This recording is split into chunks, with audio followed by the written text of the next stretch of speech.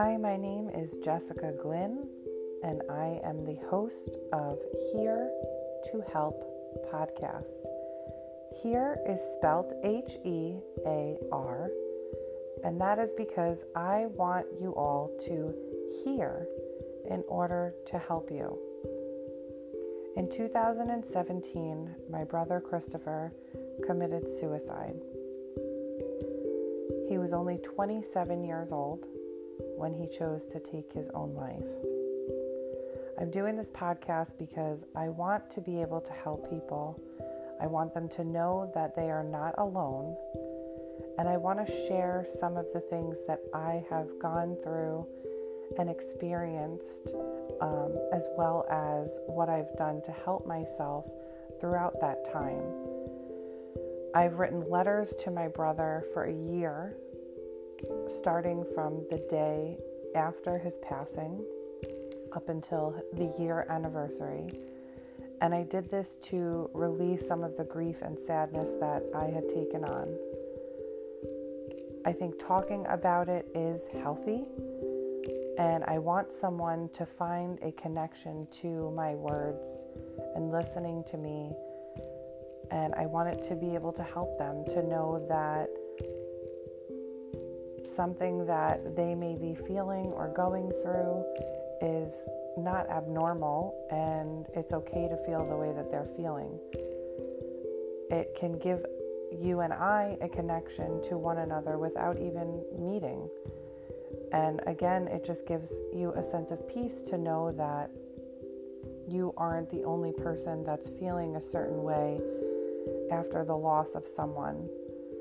So this podcast is for anyone who has any kind of loss, or for anyone that is struggling right now and feeling alone and feeling the side effects of depression, and they can get a little bit of the other side of it and how the family members may feel or close friends may feel regarding the situation, and maybe it can help to shed some light on how they can go about reaching out and communicating with those loved ones, friends, and family members.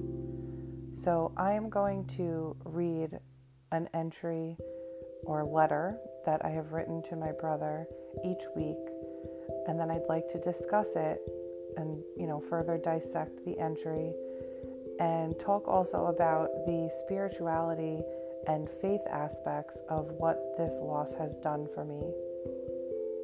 And each week it will unfold into that further and further. When I say that, I mean it'll unfold into the grief further. It will unfold into the spirituality and faith aspects further as well. And I hope that it will help someone.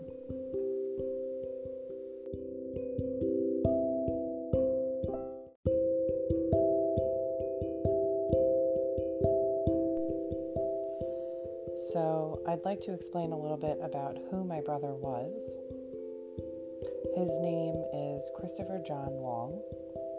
He was born August 30th, 1990, and at the time of his passing, he was 27 years old. He was an uncle of two, a 4-year-old boy and a 6-month-old girl, and he was literally the funniest person on the planet. He always wanted to make people smile and happy.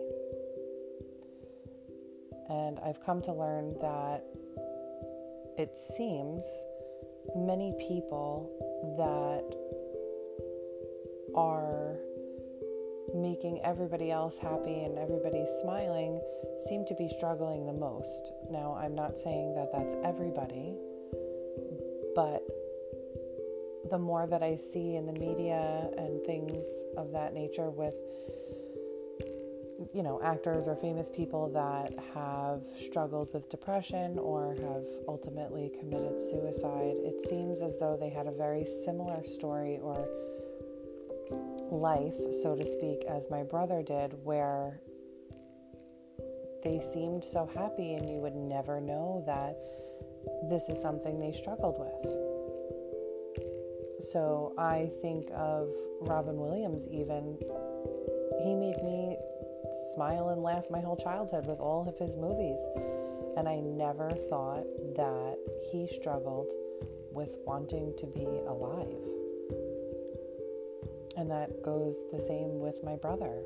I've had so many people ask me why I thought that he had done this. And I really don't have an explanation. And I know at this point that I never will. And that's what makes it so hard, is because I wish I had a reason or knew what was going through his mind as to why he would feel this down about life and wanting to leave all of us behind. But it's just something that he struggled with. So I'm going to go ahead and read the entry that I have in my journal. And it starts from the night that it happened. It was written on November 14th, 2017, but it's in regards to November 13th.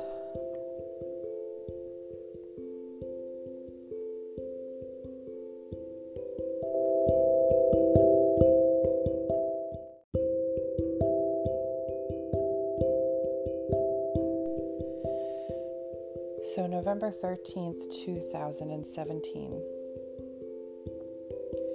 This night will forever stay ingrained in my mind, just like the night with Mikey. Doug was reading Bryce a bedtime story, and I just came downstairs to make Bryce's lunch for school. I heard a rumbling like I've never heard before coming down the stairs. A million things ran through my head as I tried to process what this unfamiliar noise was. It sounded like elephants falling down the stairs. With this, I see Doug barreling down the stairs, grabbing his keys as he loses his balance. I yell, "What's going on?" He ignores me. He runs out the front door. I run after him. I yell again, "What is going on?" He mutters something about my dad calling him. I hear him say something about my brother. He then says that the phone cut out and he doesn't know. So now I am panicking. I call Dad. I had to force the question out of my mouth because I didn't want to know the answer to what I was asking him. "What happened, Dad?" In hysterics and barely being able to talk, he tells me that you shot yourself. He said, "You were gone." Gone. Just like that, you were gone. I had just spoken to you through text about 2 hours prior to this. How could you have done this?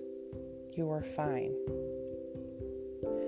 I collapsed to the floor in my kitchen, screaming like I have never screamed before.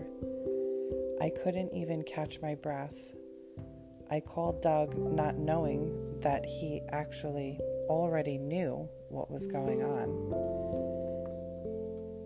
And after I relayed the message to him, I went back into hysterics of not being able to breathe and screaming. I just remember telling him that I couldn't do this as I threw my phone to the floor.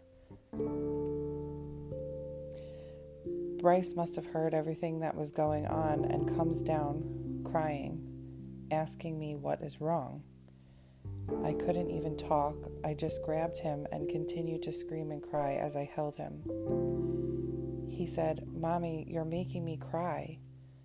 I told him I was sorry as I hugged him even tighter and continued to sob.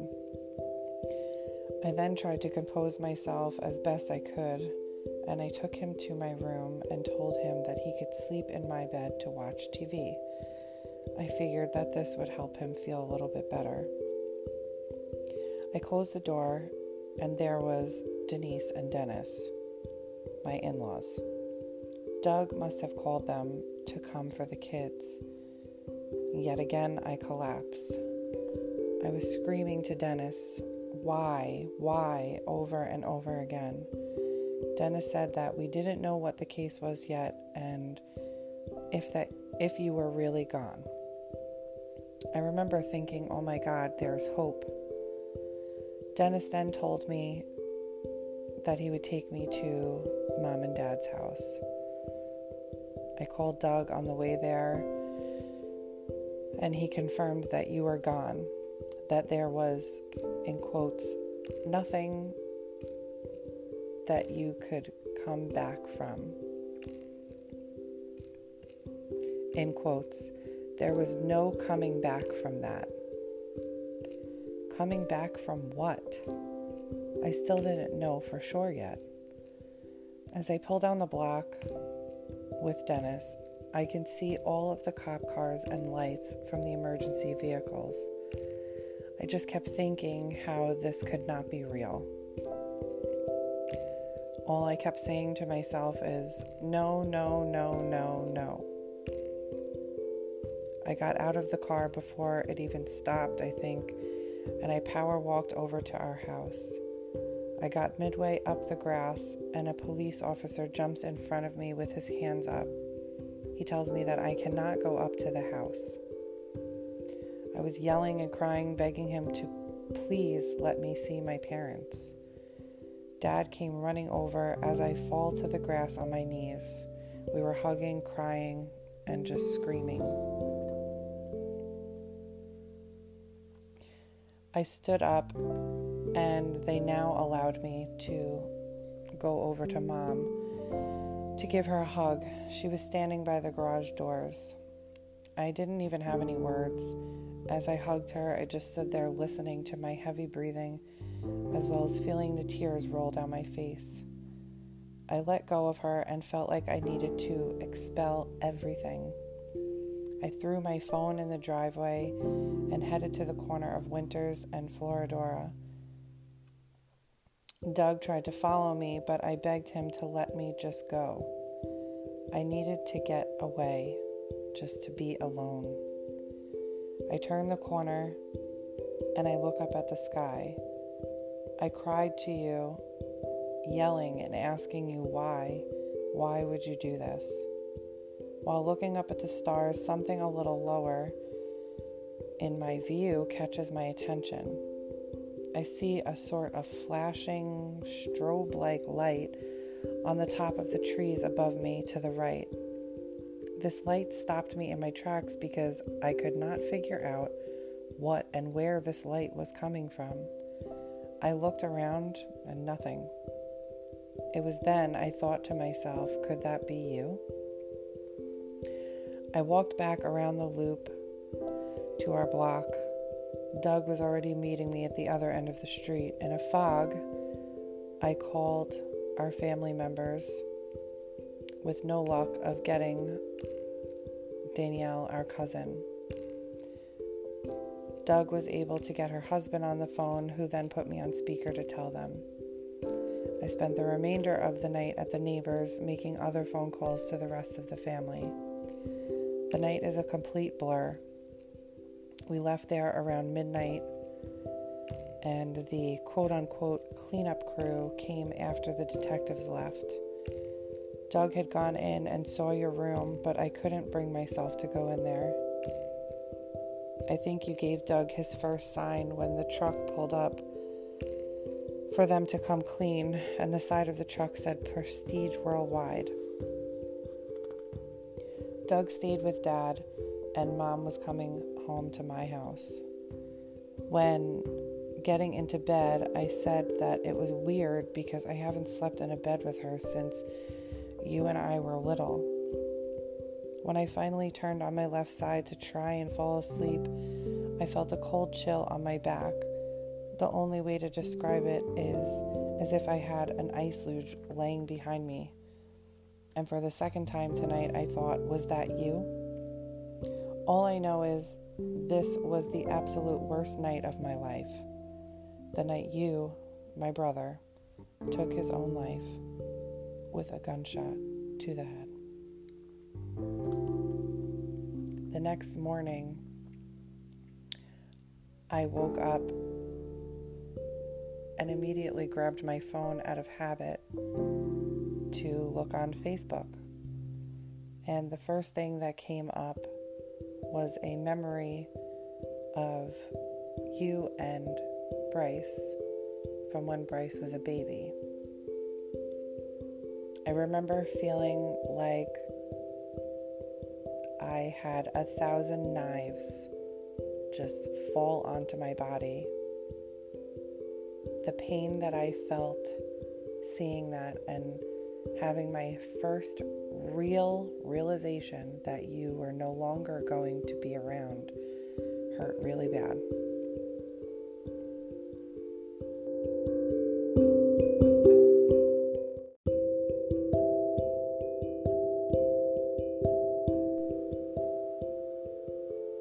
So to dissect the entry a little bit, Doug is my husband, and we have 2 children, Bryce and Camilla. And we were both home the night that it happened at our house, which is about 15 minutes from my parents' house. And I was upset that my husband was the first person to be contacted about all of this happening. I can understand the reasoning behind it, but still to this day, I'm a little upset that he was told first, and then he runs out of the house, thinking that I'm not going to investigate about what's going on, and then I was ultimately left home by myself with my 2 children. In regards to the name Mikey, that is my uncle who passed away from suicide as well. I was, I believe, 6 years old when he passed away, and he used to live next door to my house. And I still remember that night vividly.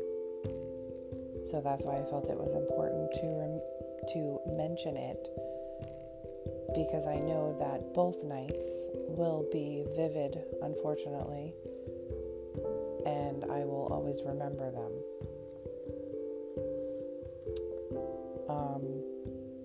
In regards to the lights that I saw,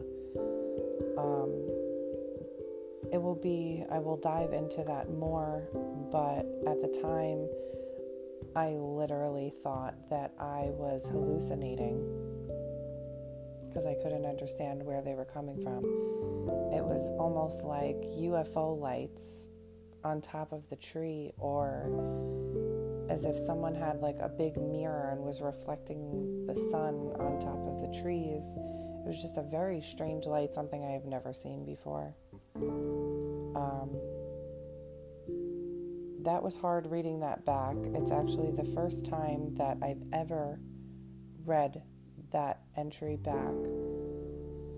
And every entry or letter that I read further will be the first time that I'm reading it since I wrote it.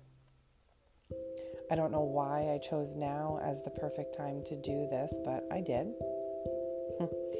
And I don't know, everything happens for a reason, right? So I guess that I'm doing this for a reason. Somebody needs to hear this story or share some commonality with me about losing somebody, whether from suicide or not. And yeah, like I said, this was hard reading it back. I kind of built this wall or numbness to even reading about it, something that I wrote myself, because I guess it's a defense mechanism, because that night was so painful, and I hate to remember, the night that my life literally changed, and it will be changed forever. I will never be able to go back to the person that I was before that night happened. as I said in the letter, I had spoken to my brother about 2 hours prior to getting the other phone call about everything happening. And him and I were in a group message with my parents, and we were joking around, making fun of my mom, the usual things. And then we went in a private text message, and we were talking more crap about my mom. And we were laughing, and I remember the last words I said were, Mom seems annoying today. And he said, yeah, the usual, LOL. And that was it. That was the last communication that I had with my brother. And as cliche as it sounds, if I would have known that that was the last thing I would have said to my brother, I would have definitely said a lot more. What's weird to me is I had this rush of thought a little bit before bedtime where I kind of felt like I should have texted him back more in regards to that text message. I don't know what more I could have said, but something was just saying I feel bad, I should kind of text him again. And then I got caught up with the kids and bath time and getting them in pajamas, and then it was too late. So there's a lot of things that I could sit here and pick at and feel guilt for, but I know that will just ultimately drive me crazy, so I can't really do that. So then pulling up to the house, I just remember feeling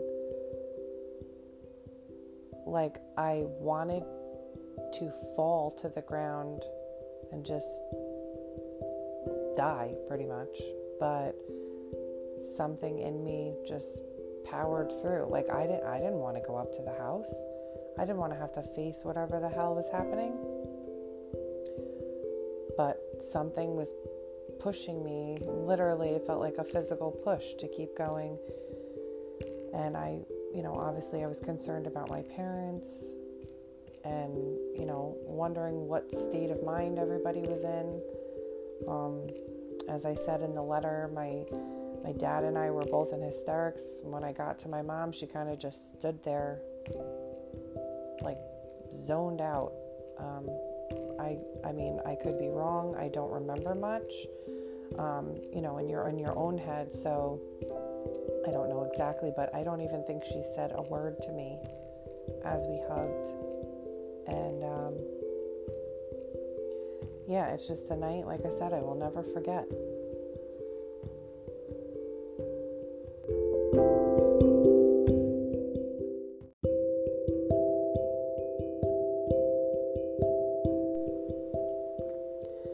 So to conclude this first podcast of Here to Help, I would just like to say that there is much more to dive into. This is very much so just the very beginning to all of this.